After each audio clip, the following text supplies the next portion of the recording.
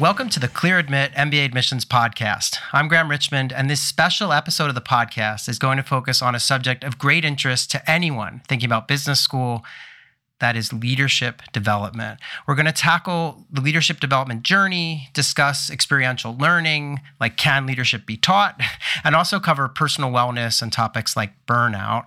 Now, since my expertise in leadership is somewhat limited, we've invited an incredible guest to help us explore this topic, Dr. Mike Christian from the University of North Carolina's Kenan-Flagler School of Business. Let me offer up just like a quick bio before we bring Mike out onto the show here. So Mike Christian is an award-winning teacher and researcher. He is an area chair for the organizational behavior area and the director of academic leadership at UNC Kenan-Flagler. He's also an adjunct assistant professor in the Department of Psychology and Neuroscience at UNC Chapel Hill. Poets and Quants named him a Best 40 Under 40 professor, and the Association for Psychological Science honored him as a rising star. And Dr. Christian aspires to help people be their best at work. His goals with research, service, and teaching are to create scientific and social impact. Dr. Christian's teaching interests include human energy optimization, resilience, leadership coaching, leading effective teams, and organizational change. Dr. Christian received his PhD in management from the University of Arizona, his master's degree in industrial and organizational psychology from Tulane University, and his bachelor's degree from the University of Wisconsin at Madison. Welcome to the show, Mike. It's great to have you. Thank you, Graham. It's great to be here. I appreciate you having me on. It's a pleasure. So I want to dive right in because we just have so many great questions that I wanted to get answers to. And I know that our listeners always are thinking about leadership. I mean, a lot of, the reason to go to business school is kind of accelerate your career and move into leadership roles. So let's kick things off with a fundamental question. And that is, what do we really know about leadership development? Like, can it be taught? Isn't it hard to learn how to lead from books? And are some people just born with an innate ability to lead others? I love this question, and I hear it quite a bit. I find that it really amplifies a long-standing question in the organizational behavior science literature. Early on in the 1900s up through about 1960, there was this assumption that leadership was something that was born, that it was innate, that it was something that was associated with somebody's sort of natural ability to lead. Like, for example, charisma, integrity, being conscientious are all personality traits that are associated with leadership, definitely. And the leadership literature has shown that those kind of distal personality factors, these foundational characteristics that we often have a genetic component that's heritable or something that crystallizes at a really early age due to some of the social elements that we're exposed to, those elements of personality, they explain a little bit of variance when it comes to leadership effectiveness. Mm-hmm. But invariably, when I talk to the most effective leaders that I know, which I do quite a bit, I work with a lot of great leaders, and they explain to me how they got to be so great at leadership. And it has everything to do with learning, with development, with practice, and like a general sense of wisdom that one can get through past experience in their development and leadership journey.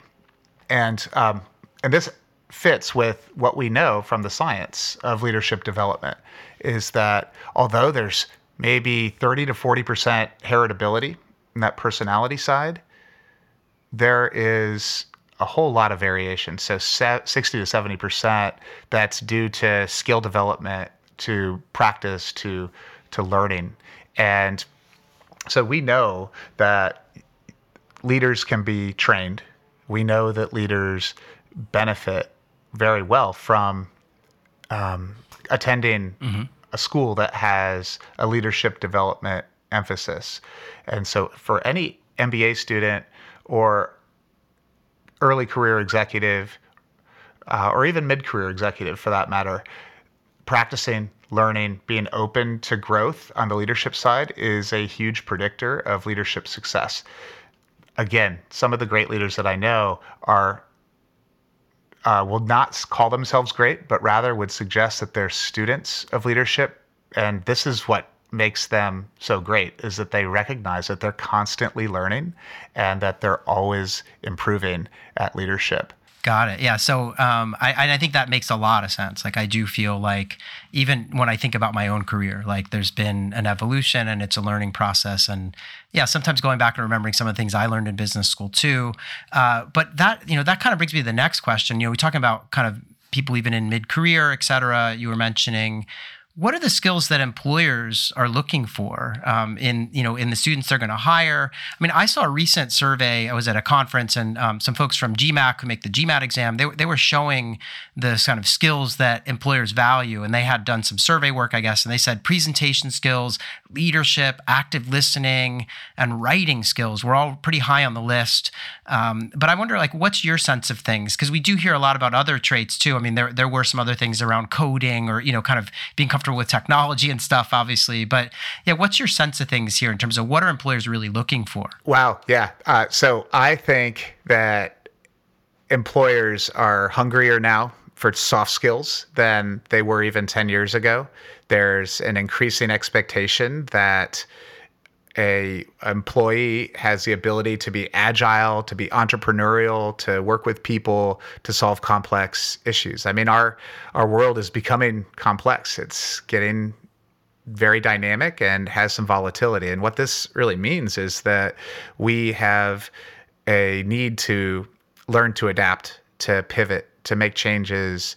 And when you're working on a team that has a change that's impending or needs to solve something that involves complexity, typically it's not for one person to be able to solve. Typically, you need to draw on multiple people and be able to have input from others. And so what an effective leader can do is be able to manage people in such a way that they can bring in their input and solve complexity, because they recognize that no one person knows it all.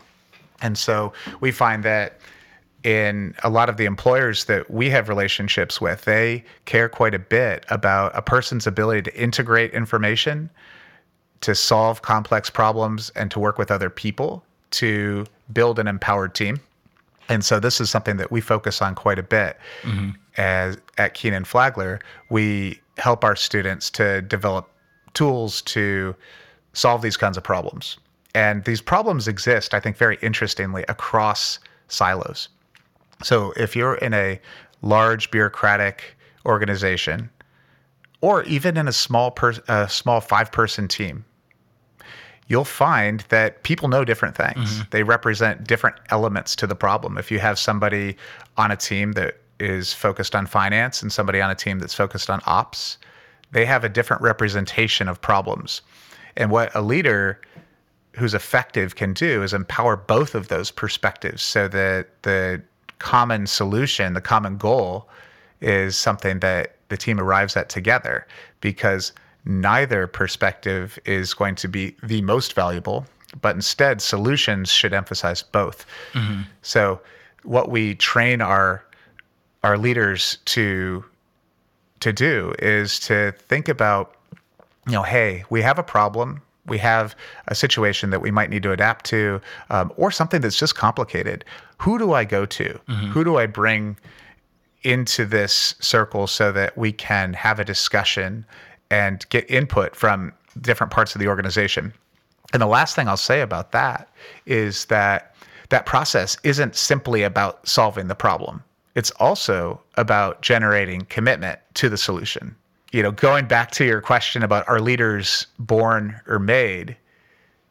Well, nobody's born with the understanding, the ability to say, you know what, I need to get all of these different perspectives in order to generate a sense of buy-in to a solution. This is a skill set. This is something that you can learn and practice. And so this is another piece that we really focus on, is we put our students into situations where they get to solve complex problems, where they get to have real experiential learning and practice those skills, because this is not the kind of subject that you could just take a multiple choice test on and listen to some lecture. It's also not something that you can just read in a book that you pick up off the airport shelf. Despite some of those books having a lot of really good lessons, and they are interesting, I do think that the best way to get good at leadership is to practice it. And that's what business school really can give you. That's very effective. And that's something that we really take pride in, is our ability to do leadership development that is experiential. So on the employer side, we find that our students are very effective when they talk about those experiences. Employers love to hear that, hey, I have learned something very real, and here's the experience I've had, maybe in running a club, in a experiential activity that has made a real impact. We give our students the ability to have real outcomes in our leadership development work, and talking about those real outcomes and talking about the effect that they had on other people can be really compelling. So I want to push you a little bit further, because I think a lot of our listeners, when they think about business school, they think of, lectures and classes and tests and a lot of reading and such. And I know the experiential component is something schools talk about, but I want to hear, if you would, just a little bit more about how are you connecting students to impact? Because I think a lot of people will say, well, you could put a student into like an internship or an in-semester kind of project with a company, but how does it really work so that they get this chance to sort of try out their leadership skills? And so if you're willing to just comment a little more on what they're doing in the program, that's really interesting to me. Yeah, it's critical to us that students leave business school with memories of the experiences that they had. I think that one of the best predictors of having that's something that sticks in your mind is whether you actually had an impact. Those real memorable experiences that we can give our students, it's a hallmark of our program and something that we are trying to constantly maximize on. And so, we find that many of our students come to Kenan-Flagler hoping to make an impact in their career and in their life. And maybe they haven't realized that they're going to be able to start in their schooling time. And so we try to help our students to uncover their impact and also accelerate it. So what I mean by that is we give them opportunities to figure out where can they have an impact during school. Now, granted, there's a lot of things going on, right? And so they have a first priority to themselves and to making sure that they are benefiting themselves in their own skill development and education. But during that process, we think that leadership development is the place to make a difference while you are also making a difference for yourself. So we have opportunities that abound for impact, including things like many student clubs. We have a MBA ASA, which is the student governing body. We have a program called STAR, which is basically a consulting program where student teams affect results. That's the STAR acronym. Got it. And man, that is just an awesome program. It is actually a vehicle for helping real companies solve real problems. So it's essentially a form of consulting that a company, usually local companies, will pay a sum to work with a student team, and that student team takes on a real consulting project and will do the research and understand the situation that the company is facing and make recommendations. And throughout that process, they have coaching on their leadership development. So it's a win-win. Students learn, make an impact, and companies benefit as well. We also have, in addition to those co-curricular opportunities, in some of our courses, we have opportunities for impact as well. I teach a leading groups and teams class, and one of the projects that we have is called an impact project, where we talk about the motivating potential of impact when you're managing a team. And so we help the teams in the class, during the class, to uncover, what's important, What difference can we make right here, right now during this semester? And they will create a project, solve the complexities that are associated with that project, and make a difference. And so some of these teams have earned thousands of dollars for charities. Some of these teams have helped to place animals at animal shelters, and the whole time they're learning about teaming. Mm-hmm. So, I would say that impact is something that can be motivating for our students. I would also say that learning about impact is something that can help them as leaders of other people. So, as a scientist, which is my primary job, mm-hmm. one of my principal loves, next to my family, and of course the teaching side as well, is studying impact, studying the behavior of people in organizations and how we motivate them. And impact is a big part of that. So what we know is that people can make a difference in many ways. So you might make a difference to somebody by smiling at them in the hallway, right? You might make a difference to somebody by saying hello. There are very little things that you can do, but there's also, broader social impact. And so when we think about impact, we can think about it across multiple levels. There's the micro and there's the macro. Mm-hmm. And at each of those steps, it helps people feel as though they're significant, as though they occupy an important part of the organization, an important part of the world. And that feeling is something that's intrinsic to humans, that they need to feel that. It's a principal need that we have, is that we are indeed autonomous individuals who make a difference in the world.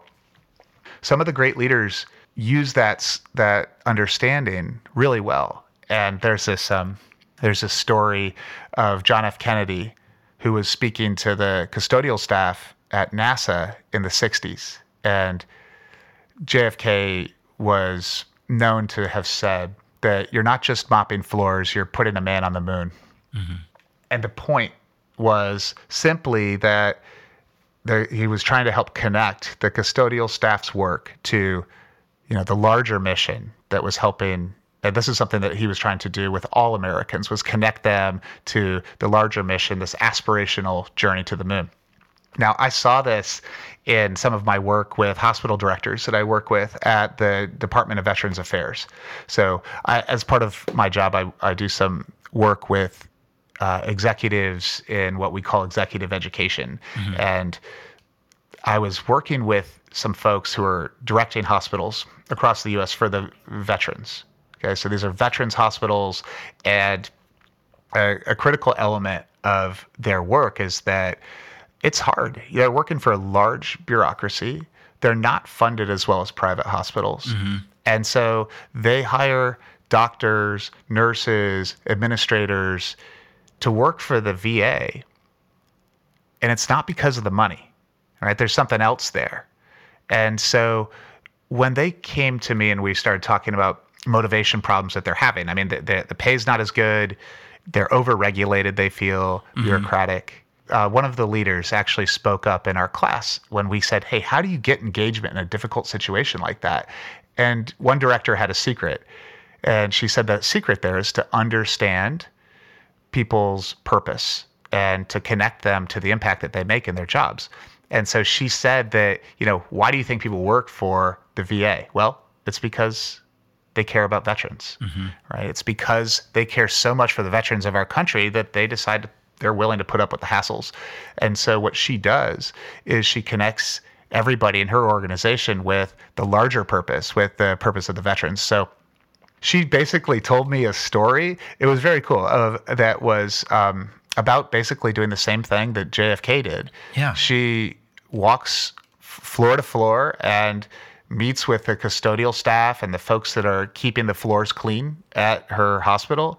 And she says, the worried family of the veteran that was sitting here in this waiting room, well, this person was undergoing a procedure, they felt confident about the world-class care that happens here at this hospital because the floors were clean.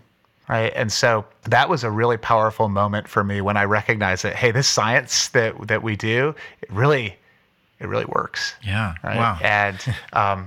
And so we encourage our students, and it's something that I try to do as well, is to help people to see the impact that they make in the world that they're involved in. And not everybody has this, hospital director role or CEO role right away, but you can help people to see the results that they have. Sometimes it's just displaying gratitude. Sometimes it's recognizing somebody's excellent work, but that's a hallmark of great leadership. Yeah, so I think everyone tuned in is now very excited about all the potential to learn how to lead that comes with going to business school. And so what I want to do now is just stepping back for a moment. You probably know that admissions teams at business schools often say that they're looking for evidence of leadership and teamwork skills in an applicant's resume or their essays or even the letters of recommendation. And, I know you tend to mostly work with students, but do you have any advice for applicants who are thinking about business school and they're kind of looking to perhaps still build and showcase their leadership and teamwork experience? And so, we often hear from applicants who claim that they're just too junior to have had leadership experience. So I know our listeners would love to have your thoughts here. If you're a candidate for business school, how do you sort of take inventory and find, the kind of material that might resonate with an admissions reader? Yeah. So Graham, I will first qualify that I am not on the admissions team. Right. but I do think about this quite a bit, and it's an issue that I think is actually a false issue. So I think students oftentimes worry about that question. What kind of leadership experience do I have? Do I have the right leadership experience to get into this particular MBA program? And yeah, we're a competitive MBA program, but what we are looking for is an interested leader who has potential.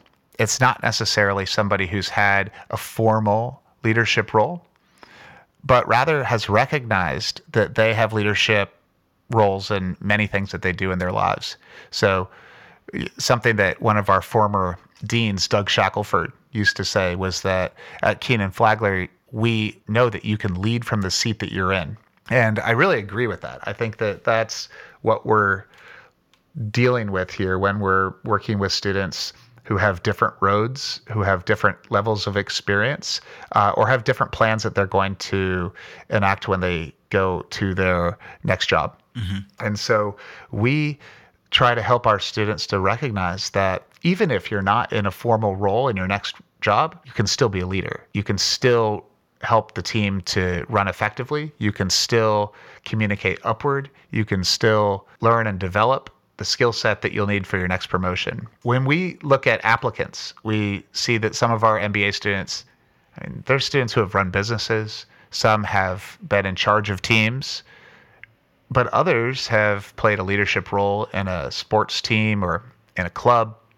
Many students have charity work, volunteer work, or any other form of organizing people. Mm-hmm. So that leadership question, what's your leadership experience? It's often loaded, and I think that redefining it is going to be effective for students writing their admissions essays, in the sense that, well, I had a student once who told me that she hadn't been in a formal leadership role, and so she was not a leader, had never been a leader before. And I disagreed, because she had so many other experiences that she listed on her vita that helped me to see this student has been a leader in so many informal ways. So the question is, how do we define leader? And that's the main issue, right? And a leader is simply somebody that can influence people towards goals. And that ability to influence people can manifest in so many ways, in social relationships, in teams that you're on, in family life. Mm-hmm. And what I would encourage students to do is to think about, what are the times that I've helped somebody or persuaded them or moved them towards a goal that's been effective. And you talk about that, and you talk about the cognizance that you have about what that experience was like and the result, then you'll be demonstrating the hallmarks of leadership. So I would say that most MBA programs won't get too hung up on a student not having led a team before. It can be great if you have. Having that real world business experience, running a team, dealing with complex problems, managing conflict, building trust.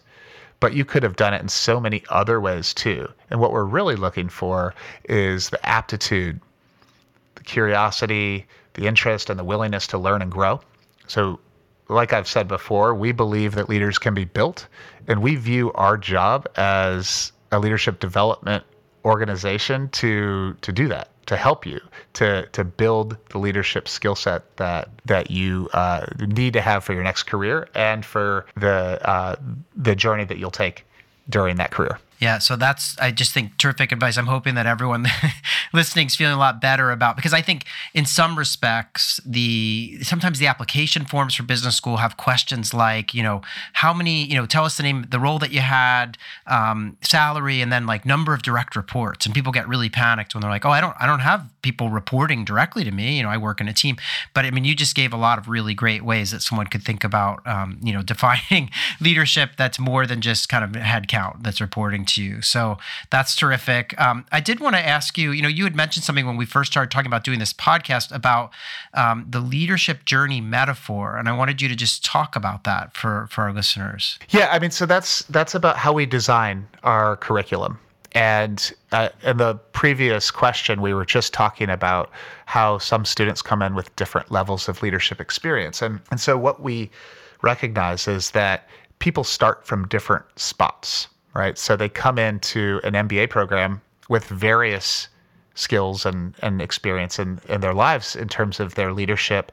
And what we do is we meet you with the needs that you have, and we assess what it is that you can best benefit from in order to grow to the leadership potential that you have within you. So as an example, I had a student a couple of years back who had been an officer in the Marine Corps, and he was incredibly interested in developing leadership potential. I mean, he already had developed a lot of leadership potential. He's one of these leadership mavens, right, who's going to eventually become a fantastic leader because he's never going to view himself as finished. Right? You never master leadership. Instead, you are always growing and you're a student of it for your life. He was that type. I also had a student who was similarly incredibly interested in leadership, and she was a low-level analyst on a financial services team before her MBA. She didn't feel that she had a leadership, a skill set that she could draw on. But when you look at these students on paper, you say, well, these students are remarkably different in terms of the place that they're starting, but both took a unique path to getting to their current careers and are both highly placed in really good careers now as leaders. And so what we try to help our students to understand is that no matter where you start, if you have interest and curiosity, then you can grow to maximize your potential. And so the journey is different for everybody. But we do see that in our programming, there is a consistency that most students will experience. And it's the way that we try to design our programming to meet you in a tailored and kind of custom way. And so what does that look like? Well, basically we have a series of milestones that every student in an MBA program will undergo. And so those milestones include the start of classes, the finishing the first year and having an internship, and then graduating in the second year and moving on to a job.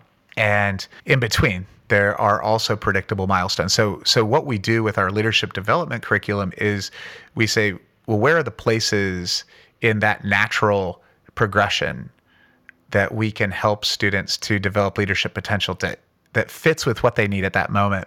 For example, students find themselves early on in the program, say even during the orientation period, asking, what do I want? What do I want to do here? What is my goal? And that's a moment that those questions are happening very early. And so as a leadership development program, we work through an orientation programming curriculum that helps our students to generate self-awareness, to take surveys and understand, where are their natural strengths as leaders and what is it that they're going to need for the careers that they're thinking about. And so then students will work together in teams as they master some of the technical skills that are important to the MBA. So right away, students often find themselves working in technical classes on finance and accounting and operations. And that's an opportunity for leadership development because these students will be working in teams on projects and helping each other with mentorship. And so we have a presence there as well during that time. And then students have interviews to connect with internships. And when they return, we look for opportunities to discuss those experiences and the lessons that they had about the culture of the place that they were at, whether that was a good fit for them. And in the second year, we offer our most experiential leadership classes. And so the journey that most of our students will experience is one that really starts with skill building and the technical skills in their first year. And then in the second year, it's trying things out. It's being safe to fail. It's getting to experiment with all of those technical skills and saying, hey, how can I integrate what I know about, say, big data, solving complexity with other people and actually apply these skills? So the first year in our MBA, it's really about skill building. And the second year, it's about application. Mm-hmm. And so we see this narrative playing out for students that it starts at orientation and it doesn't stop just with graduation. It doesn't stop. We instead have a concerted effort to continue to connect with our students over time so that during their career, we recognize, hey, you're going to be going through a trajectory of progression, a series of changes in terms of your leadership, and we're here for you to help to talk through those and to help to re-amplify some of the skills that you may not remember from your first 2 years in the MBA program. Got it. Yeah. So talking about this leadership journey, and this is a perfect segue because you're talking about when people have graduated, they're out into the workforce, that this journey kind of continues. But another thing we hear a lot about, especially with people in, senior positions and anyone just working hard, is this idea about wellness and work-life balance and like, what's the role of personal balance and wellness? And I know you have some thoughts on this. This is an area that you kind of do some research into. So I'm just curious to hear your take on, just work-life balance and wellness. Yeah, I think that balance is something that is a big part of the conversation now in modern society for a reason. And I am very interested in wellness at work. It's a big part of my research. There is a lot of new information that we're learning about what it really takes to have what we would call balance or wellness. And so I think that one thing is that balance is a little bit of a misnomer because balance implies that you have two opposing forces pushing against each other. So you could think of balance as something that implies more of a set of opposing forces versus something like harmony. Mm-hmm. I like to think of it that way. I like to think of the human experience as one that's constantly dynamic and moving back and forth between things. Balance implies a sort of constant, okay, that you're always in balance. And I just don't think that's realistic. Mm-hmm. I think that instead, it can be helpful to think of some moments in your life as opportunities for growth. And those often come with stress. Mm-hmm. And that's normal and natural.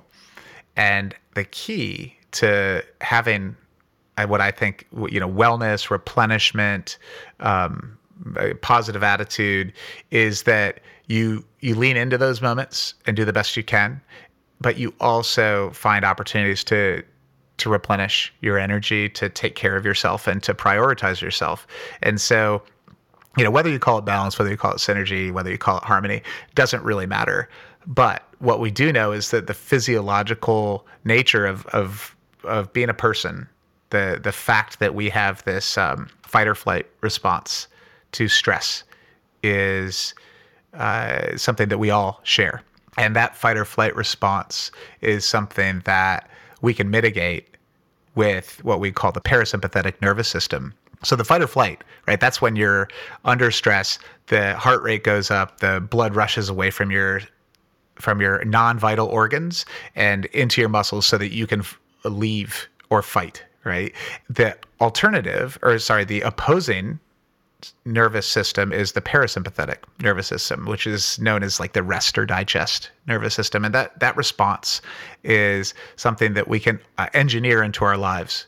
And so the notion that I research is energy crafting. And what I mean by that is that it's possible for us to be discretionary and to have agency over our own energy. So that is to like control the energy that we experience in our lives. For me, that idea was something that was really compelling to me because of something that happened to me early in my graduate school. I was working at Tulane University, and I lost everything in Hurricane Katrina in 2005. And everything, most of it wasn't that important to me. It was like a couch and a TV and stuff like that. But there were some elements of that loss that were very difficult from a work perspective. I was a PhD student and had been just working my butt off on what's called a meta-analysis, which is basically compiling all the research that has ever been done on a topic. And my topic was human engagement, work engagement. The question that I was asking was, what are the reasons that people engage or disengage at work? And then the hurricane took it from me, right? And so I didn't have it saved in the cloud in 2005, and I instead had a bunch of copies printed out that I left on the floor of my home when I evacuated. And so that was taken by the flood. That was a bummer. Yeah, you could say, yeah. And that was an opportunity for me to either quit and go back to my earlier career or to re-up and try again, right? And so that to me was a moment that defined me. And I look back at it now and I say, man, that was, I'm so glad that I chose to redo that meta-analysis because I redid it with a new frame of mind. I redid it with this frame of mind of, what is it that drives us to feel resilient under stress? And that's not a question that I would say that I have a full answer to, but we know a lot about it now.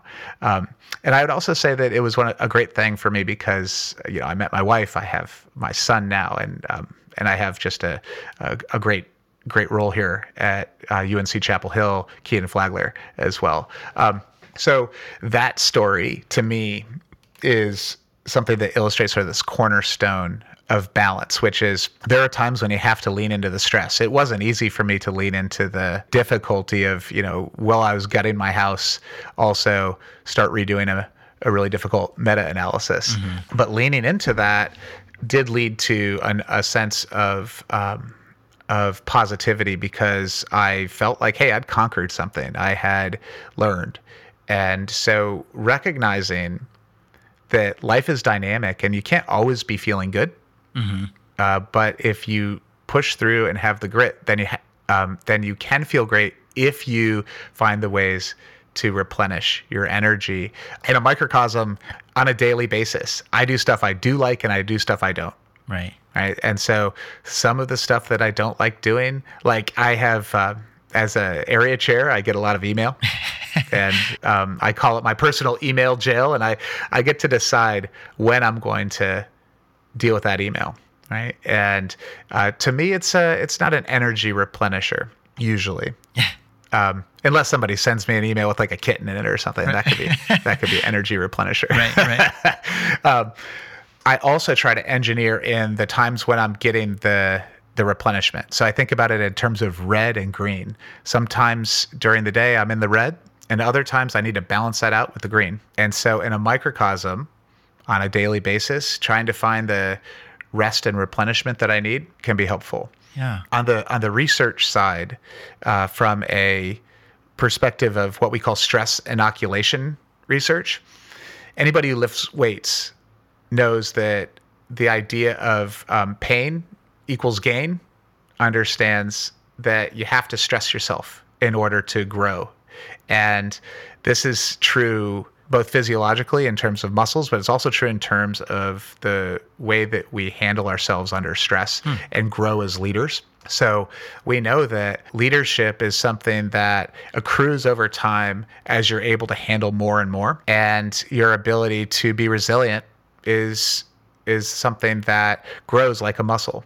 And so the thing that people forget most commonly is that you have to restore. You have to replenish. If you don't do those things, then you're not going to reap the gains of the lifting the weights, if you will, right? So lifting a weight stresses your muscle, it tears your muscle fibers, and then you have to eat some protein and you can't go lift weights again for a couple of days, right? You have to let your muscle get a little bit stronger. That happens to us mentally as well when we're dealing with stress. And so this is, to me, a really apt metaphor because it helps me to recognize that like those difficult moments are actually growth. Those difficult moments are actually opportunities for me to get better at something, for me to be growing. And that kind of reframe can be, I think, really helpful. Yeah, well, that's a great way. Now I'm thinking all about how I work, and no, this is terrific. And I'm sure our listeners are too. So I know we're kind of running out of time, but I had two questions that I really wanted to ask you. So maybe we can just kind of zip through them because I really wanted to know your answers to these questions. So the first one is about career planning, and students. I think MBA students often feel a lot of pressure to find like the right career, and this notion of like, should the student pursue their passion, or look for places to have impact, or seek financial stability because it costs a lot of money to go to business school. So what does the research say about like work meaning versus like, just going for where the cash is? I love that question. And I think that it's a really common question for students to ask.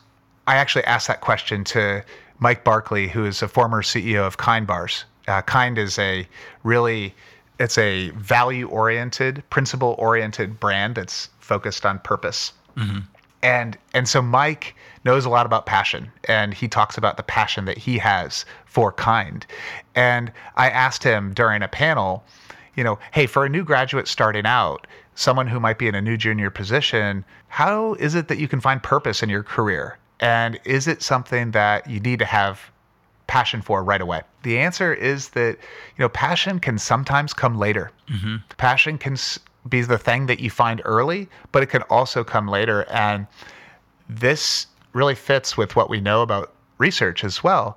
The research literature is starting to suggest that setting passion as your criteria for success, am I able to match my passion to my career and pick the thing that I love?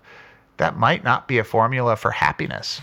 Instead, one thing that I would encourage students to think about is, how can I do something that I'm really good at and get so good at that people value what I do and they find my work significant and they find that my skill set is something that makes me unique? Because those feelings, the feelings of being significant, of being great at something, can translate into a feeling of being passionate for that thing. And so there's two ways of looking at it. You might have a career that you're passionate about pursuing, and right now what it is that you love and what you want to do. And there's from the other side of the coin, you might know that you're really good at something and you're going to pursue that, and then find that later you absolutely love being the best at that thing. Interesting. Yeah, I'm sure that this is going to be so much food for thought for everyone tuned in. The last question, I would be remiss if I didn't ask this last question. So everywhere you turn, people are talking about a world, dominated by big data and artificial intelligence. I was just at a lecture recently where admissions officers were gathering over concerns about applicants using ChatGPT to write all their essays, or, there's just this constant beating of the drum about this future that we're headed into. And I just wondered, what do you think about people skills in this future? Will they matter more? Will they matter less because ChatGPT is going to be thinking for us? Like where does this sort of land, leadership and people skills? Yeah, that's a great question. And boy, is it changing right now. I'm pretty interested in AI as well, and the large language models. I saw a cartoon this morning I think Newsweek, that had a picture of a man smashing his computer saying, "Come on, you stupid thing, work." And he's hitting the computer on the top. And then it says in the next panel, soon thereafter, there's a robot that says AI smashing the man on the head saying, "Come on, you stupid thing, work." Right. So I hope that is not actually our future. I do think, though, that there is a increasing need for people, not a decreasing need for people. So as machine learning improves, people are increasingly going to outsource some of the complex tasks to AI. But there's never going to be a substitute for social interaction, for communication, for influencing people towards goals. Leaders are always going to be relevant.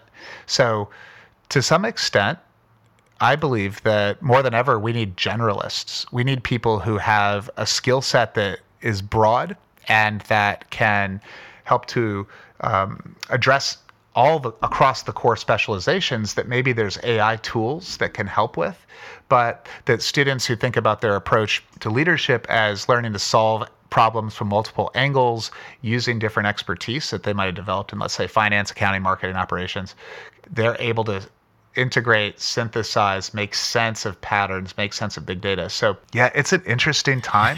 There's going to be a lot of change that, any applicant to an MBA program now is going to be contending with. And it's something that we take very seriously. We're leaning into, both big data and also to understanding the ramifications of AI. It's not something that I think from a pedagogical perspective is going to do our students any good to, say, legislate away or make rules that they can't use it, because I think that it's a core skill. It's like recognizing that AI can be a helpful tool in some ways, and it's very flawed in other ways at this stage in its evolution, is something that we want our students to be able to learn about and to become effective in using that as just another tool for leaders. So our job, I think, as educators is to help our students to understand, what are the right questions to ask AI,